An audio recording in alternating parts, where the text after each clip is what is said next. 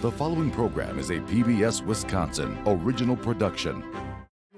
Another Trump indictment zeroes in on Wisconsin in the fake elector scheme.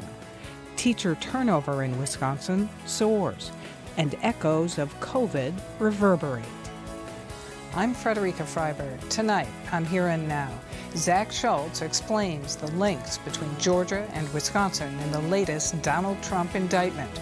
New research points to record numbers of public school teachers leaving the profession. Dr. Michael Osterholm gives his latest takes on COVID and lessons learned. And Stephen Potter brings the next story in our series on abortion. It's Here and Now for August 18th. Funding for Here and Now is provided by the Focus Fund for Journalism and Friends of PBS Wisconsin.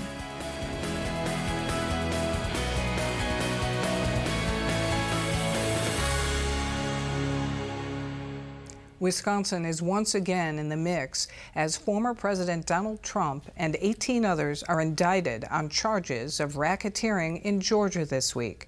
The charges are the result of Trump's attempt to overturn the results of the 2020 election, culminating in the January 6th insurrection at the U.S. Capitol. While the focus of the investigation is on Trump's efforts to flip Georgia's electoral votes, the indictment refers to a similar plan in this state. Here and Now senior political reporter Zach Schultz explains while no one from Wisconsin was indicted, a couple of prominent state Republicans show up in the evidence. The indictment comes from the Fulton County prosecutor in Georgia, but it doesn't take long for Wisconsin to enter the picture. The charging document alleges a conspiracy hatched by Donald Trump and his associates, referred to as the Enterprise in documents. The plan was to have Republicans in key battleground states sign up as a slate of false electors to delay the certification of Joe Biden as president. The prosecutor says Acts 39 and 46 of the conspiracy involved Jim Troupis, a prominent Wisconsin Republican lawyer, and a memo urging him to get a slate of false electors to meet in Wisconsin on December 14, 2020. Acts 50 and 64 involve memos in a meeting with Brian Schimming, the current chairman of the Republican Party of Wisconsin. The documents say Schimming was given proposed language for the false elector documents, and during a meeting 2 days before the real electors met, Schimming was on a phone call with Trump lawyer and co-defendant Rudy Giuliani, where he was told to keep news of the false electors away from the media. Schimming did not answer questions about the Georgia indictment during a press call this week, but issued a statement that read, "As stated previously, Republican electors met in accordance with state statutory guidelines on the advice of attorneys and with precedent to preserve all legal options still pending before the courts. Had the courts ruled differently, the alternate electors would have been needed." However, Act 107 of the conspiracy says the false electors were not for the courts, but for January 6th. It says Republicans were to contest the counting of electoral votes during the joint session of Congress. Then Vice President Mike Pence was to not open votes from Wisconsin and 5 other states, declare the electoral votes in dispute, and allow the false electors to swing the election to Trump. 2 Wisconsin Republicans, Congressmen Tom Tiffany and Scott Fitzgerald, did object to counting the electoral votes from 2 other states, but not Wisconsin. A top aide for Wisconsin Republican Senator Ron Johnson tried to coordinate a meeting with Vice President Pence to hand over Wisconsin's slate of false electors, but Pence's staff said no. The count was stopped during the insurrection, but ultimately the correct votes were counted and Joe Biden became president. Reporting from Madison, I'm Zach Schultz for Here and Now. President Joe Biden visited Milwaukee this week to tout what he calls Bidenomics. His appearance precedes a Republican presidential primary debate next week, also in Milwaukee. While promoting his record on jobs and the economy, he took shots at Senator Ron Johnson. Between the year 2000 and January 2021, Wisconsin alone lost more than 136,000 manufacturing jobs alone. I'd like to see Senator Johnson talk to those 136,000 people and tell them it doesn't matter whether you manufacture things at home or overseas. In education news, just as the school year is about to begin, new research shows a record number of teacher turnovers last year in Wisconsin. That's leaving their districts or the teaching profession altogether. What's going on with these trends? The Wisconsin Policy Forum just released a report on turnover rates for teachers spanning from 2009 to 2023, describing last year as a surge. The turnover rate was nearly 16%, with more than 9,700 turnovers last year, up from about 11.5% with more than 97,000 turnovers over the last 15 years. We turn to the Policy Forum senior education researcher, Sarah Shaw, for more on this, and thanks a lot for being here. My pleasure, Frederica. So did these numbers surprise you at the end of this research? The pandemic numbers as a whole, starting with 2021, which was that first full year impacted by the pandemic, were a little bit of a mystery box. We had been hearing concerns of turnover for years. It's part of why we wanted to look into the issue. And in 2021, instead of seeing a surge, we actually see a dip to below average rates of turnover. And in hindsight, that seems like teachers who, in the midst of all of the instability of those first months of COVID, were staying put, either because of the economic security and or wanting to be there for their kids. And then 2022, it starts creeping up. And by the time we hit 2023, as you said, it's the highest rate of turnover that we saw in the year studied. That included the highest rate of moves. So teachers moving from one district to teach in another district, and leaves, which are teachers who are leaving the public school classroom in Wisconsin altogether for whatever reason. What did you find out about why this is happening? Those leaves in particular and the moves seem to be tied not only to some of the things that people think about specific to education, which is to say the strain of the pandemic, the increasing politicization, and other external factors really putting pressure on the system, but also the broader economy. So in the same way that in 2010 and 2011, where we had the Great Recession and a lot of teachers were really staying put because teaching is, if not a large paycheck, a very steady paycheck, the reaction to the economy in this last year, where it's very low unemployment rates, a very tight labor market, and high inflation, seems to have given teachers more mobility, again, not just to leave the profession, but also between districts. Where is the turnover most acute in Wisconsin? So it is a generally widespread issue. We didn't have a single district type that we looked at that was under a 10% turnover rate on average, but it is being felt most in our districts that can least afford to be able to have such turnover. So specifically, our smallest rural districts were really hit hard. That's looking over the full time period that we studied. In addition, our districts that are serving majority of low income students and a majority of students of color were also seeing higher than average rates of turnover. And that's particularly concerning during the COVID years when, of course, the pandemic created so much instability. A certain amount of teacher turnover is not a bad thing. It might be just the way that people move between jobs trying to find a good fit. But elevated levels is when we start to worry. So where do elevated levels of turnover leave the children that these teachers are teaching? It leaves children without consistency. So that means both without consistency of relationships, of being able to know that there's an adult in a classroom there for them, but also consistency in the school culture. It can be very hard in a school that is facing a lot of churn of teachers to maintain an identity or to maintain any kind of change improvement processes that a leader or a district might be trying to undertake. So it can be done, and certainly in cases where perhaps there's a less effective teacher being replaced by a more effective teacher, maybe that's a good thing.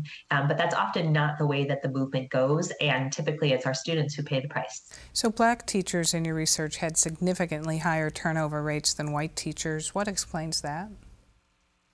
Some of it is explained circumstantially in that these teachers who are Black are also concentrated in districts that saw overall turnover rates that were higher for all races and ethnicities of teachers. So it may be that it's these districts that as a whole are experiencing higher than average turnover. It could also be something unique to the experience of the teachers. And the forum has in the past reported on teacher diversity and the barriers that teachers of color face in getting to the classroom in the first place and then remaining there feeling like they are valued as part of a school. With really just about a minute left, what are the policy prescriptions for retaining teachers? Well, the first is to think about it as retention. Oftentimes, when we think about the pipeline for teachers, there's a lot of focus on recruitment and getting new teachers into the classroom. This report shows us that we need to be thinking about retention just as much. If we're bringing new teachers in and not keeping them in the classroom, the problem continues. There are also some tailored solutions that can help retain teachers, whether that's figuring out hard to staff areas, hard to staff subject areas or schools, and attaching whether it's supports or financial incentives to really help target where the needs are to retain teachers there. All right. Sarah Shaw from the Wisconsin Policy Forum, thanks very much. Thank you, Frederica. The COVID pandemic is in the rear view for most of us, but is it? There's a new variant circulating, and several counties in Wisconsin report high concentrations of the virus in wastewater right now. Still, it's nothing compared to the worst days over the last 3 years. Are we as a nation and a state prepared for the next pandemic? We turn to Dr. Michael Osterholm, formerly a Biden White House advisor on COVID, for his take. And thanks very much for being here. Thanks. Good to be back with you again. So you say it's not done with us yet. Why do you say that? Well, first of all, I'm quite convinced that the big pandemic thrust that we saw from 2020 to 2023 is, in fact, the pandemic behind us. What we're really dealing with now is what will it look like going forward? Just like as if you have an influenza pandemic, it's a new virus, it causes real challenges for several years, and then it basically adapts into the seasonal flu pattern. What we don't know with COVID yet is what it'll look like. Is it a seasonal virus? Well, right now it's occurring in all 4 seasons. So I guess you could say that regard is seasonal. But does it look anything like the respiratory viruses like influenza or RSV we see? No. Do we see cases increasing in the summer? We have. We've seen them increase in the fall. So we're really unclear yet what this pattern is going to look like, but it's very, very clear that the virus is still here with us. So you and fellow White House advisors wrote about your takeaways from the pandemic, including that as a nation we should prepare now for whatever might come next. But didn't our experience of COVID result in stockpiles of scientific knowledge, infrastructure, personal protective gear, and all of that? Well, this is at best a very complicated topic. For example, you mentioned respiratory gear. One of the challenges that we had is early on, a number of us recognized that this virus is being spread by what we call the airborne route, just breathing air, air that would move through a large room.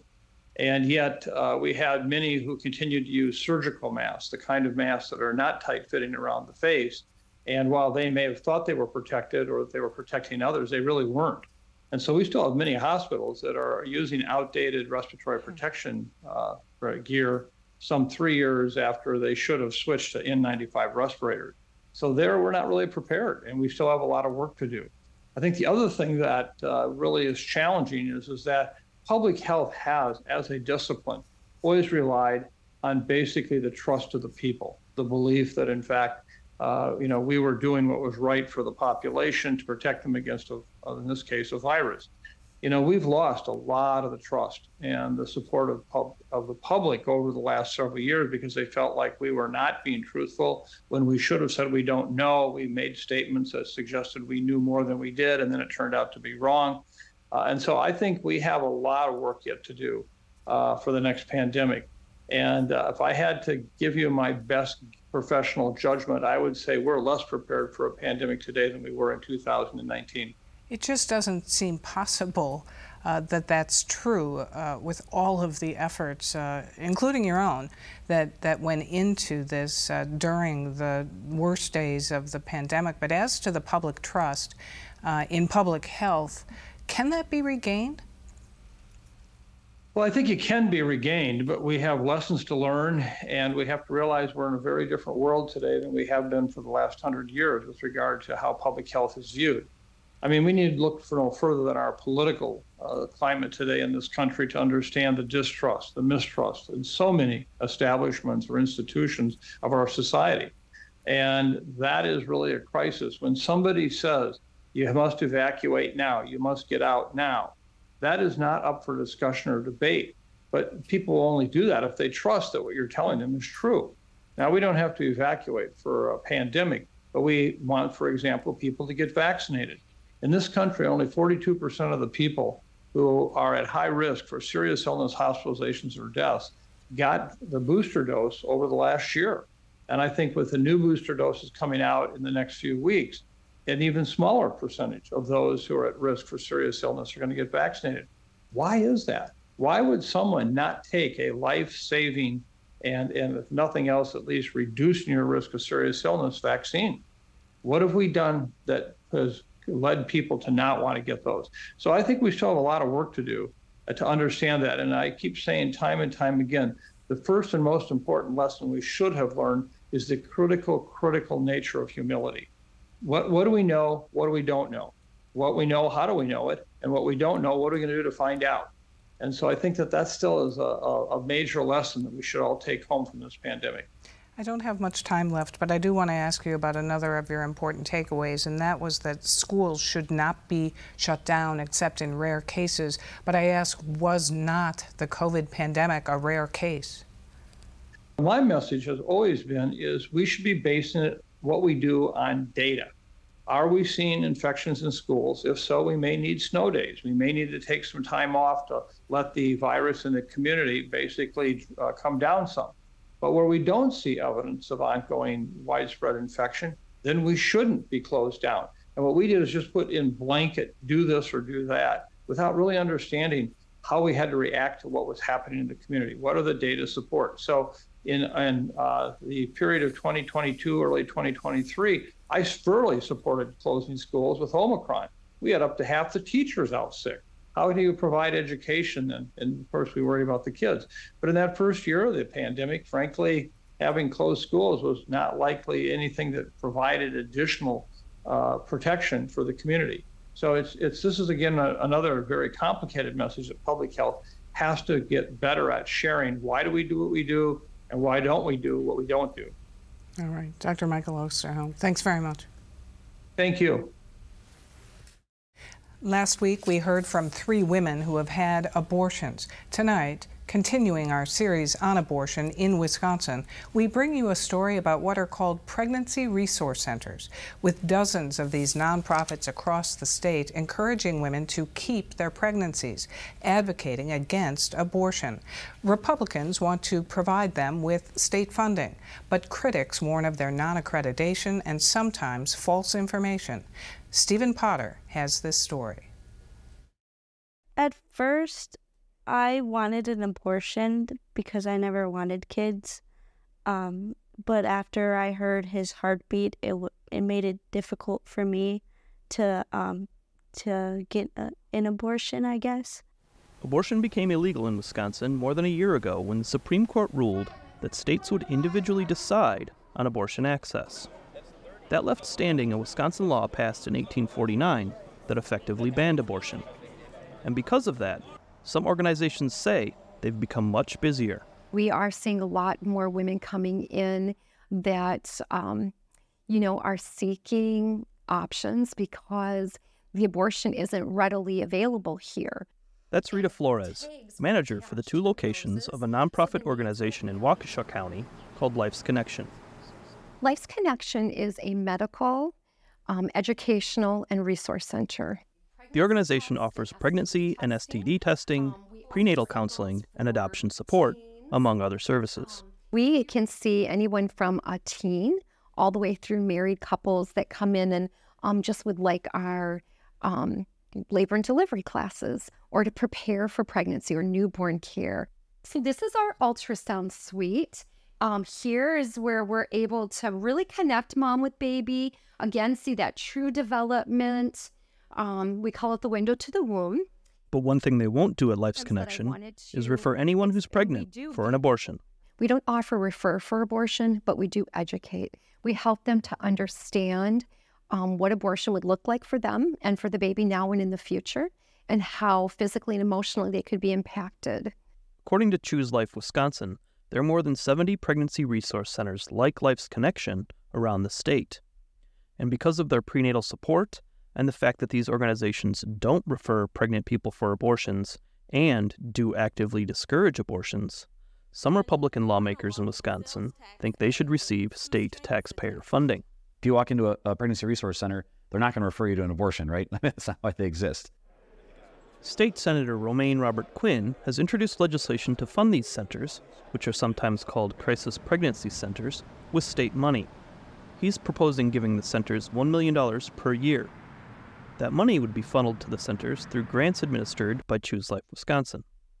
The senator says the state should provide the money because these centers do necessary work. They just give an enormous amount of support and service and a place for families to go that they're questioning, am I ready for this pregnancy? Or maybe it's unexpected, or maybe I'm fleeing an abusive relationship and found out I'm pregnant. So there's so much good they do. Gabriella Bolden says she wasn't planning to get pregnant a year ago. I took a pregnancy test and it was positive, and I started crying. Like it was not something that I wanted, I guess. I was going to Planned Parenthood first, and it's actually right next to the Life Connections in Waukesha. So I saw like ultrasounds and stuff right on the side. So I was like, we're going to go here and see what like they offer. During her visit with the nurse at Life's Connection, she says they discussed abortion and she was given an ultrasound. She felt encouraged by staff at Life's Connection to have the child and become a mother. I was asking her, like, how do abortions work? And she was just trying to, weigh our options and to see which one was better, and just to give us, will give me, hope that I could do it. It was, after we seen him and we heard the heartbeat is where I said, no, I don't want to get an abortion anymore, and I just wanted to keep him. Flores says that a foundational belief of pregnancy resource centers like hers is that abortions are harmful to women. A woman that goes through an abortion is going to be impacted emotionally and physically. And so at no point would it ever be something that would be good for her in any way. The National Institutes of Health, however, says that having an abortion does not increase a woman's risk of the health dangers often cited by pregnancy resource centers. Nor does it increase the risk for mental health challenges. Sarah Finger leads the Wisconsin Alliance for Women's Health. She says the pregnancy resource centers are spreading misinformation. And the kind of information that they're giving is often actually full of lies.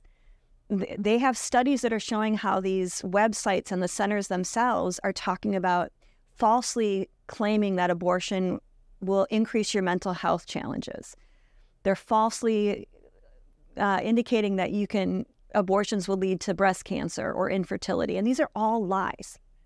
Finger says that physicians groups have raised red flags about pregnancy resource centers. And the American Medical Association, who is a predominant leader in terms of healthcare in this country, and the providers, and the American Congress of Obstetricians and Gynecologists, both have briefs warning people about the dangers and the unethical behavior of these fake clinics. Flores of Life's Connection rejects claims that pregnancy resource centers provide misleading information to their clients. We tell them exactly what it looks like to parent, what it looks like to adoption, to consider adoption as an option, and also what abortion would look like for them. So I feel that we're as truthful as we absolutely can be. We don't hide anything. And then we guide them to whatever services they might need, with the exception of referring for abortion. She adds that organizations like hers could certainly benefit from the state funding being proposed in Senator Quinn's legislation. We are a 501c3, so that means everything that we do as a nonprofit is done by donation, either by individual or by a church and any other kind of a group that would like to donate to us. But for Sarah Finger from the Women's Health Alliance, that connection between pregnancy resource centers and faith-based organizations is another reason that the centers shouldn't get state funding. I'm sorry, but if there's even $1 of taxpayer-funded money going towards to support these fake clinics, who are not licensed, who are not, they're not regulated, they're not accredited, and they don't have to follow HIPAA regulations. They don't have to protect your privacy and your confidentiality. Why are we even considering putting a single dollar towards these fake clinics in our state or anywhere in this country? Senator Quinn says he's unbothered by any faith-based connection that the pregnancy resource centers have, and says the centers deserve funding. I don't care who does the work, right? I mean, they're doing great work. So if it's faith-based or not faith-based, it's not a criteria. It's a must. So it shouldn't be the other way, that you can't be that. I get frustrated sometimes when people call them fake clinics or things like that. And it's like, not every baby's going to be aborted. And so for those families that want to raise a child but need support, why not support them? And why not support the very centers that give them the services, the classes, a shoulder to lean on and talk to? Reporting from Mukwonago, for Here and Now, I'm Stephen Potter. Next week on Here and Now, a report on the lawsuit over the 1849 abortion ban now in place, with practicing physicians trying to understand how best to provide care to their patients. You can also tune in to a special series of reports on Wisconsin Public Radio, looking at abortion regulation since the state passed its original abortion ban titled How We Got Here, Abortion in Wisconsin Since 1849. For more on this and other issues facing Wisconsin, visit our website at pbswisconsin.org and then click on the News tab. That's our program for tonight. I'm Frederica Freiberg. Have a good weekend.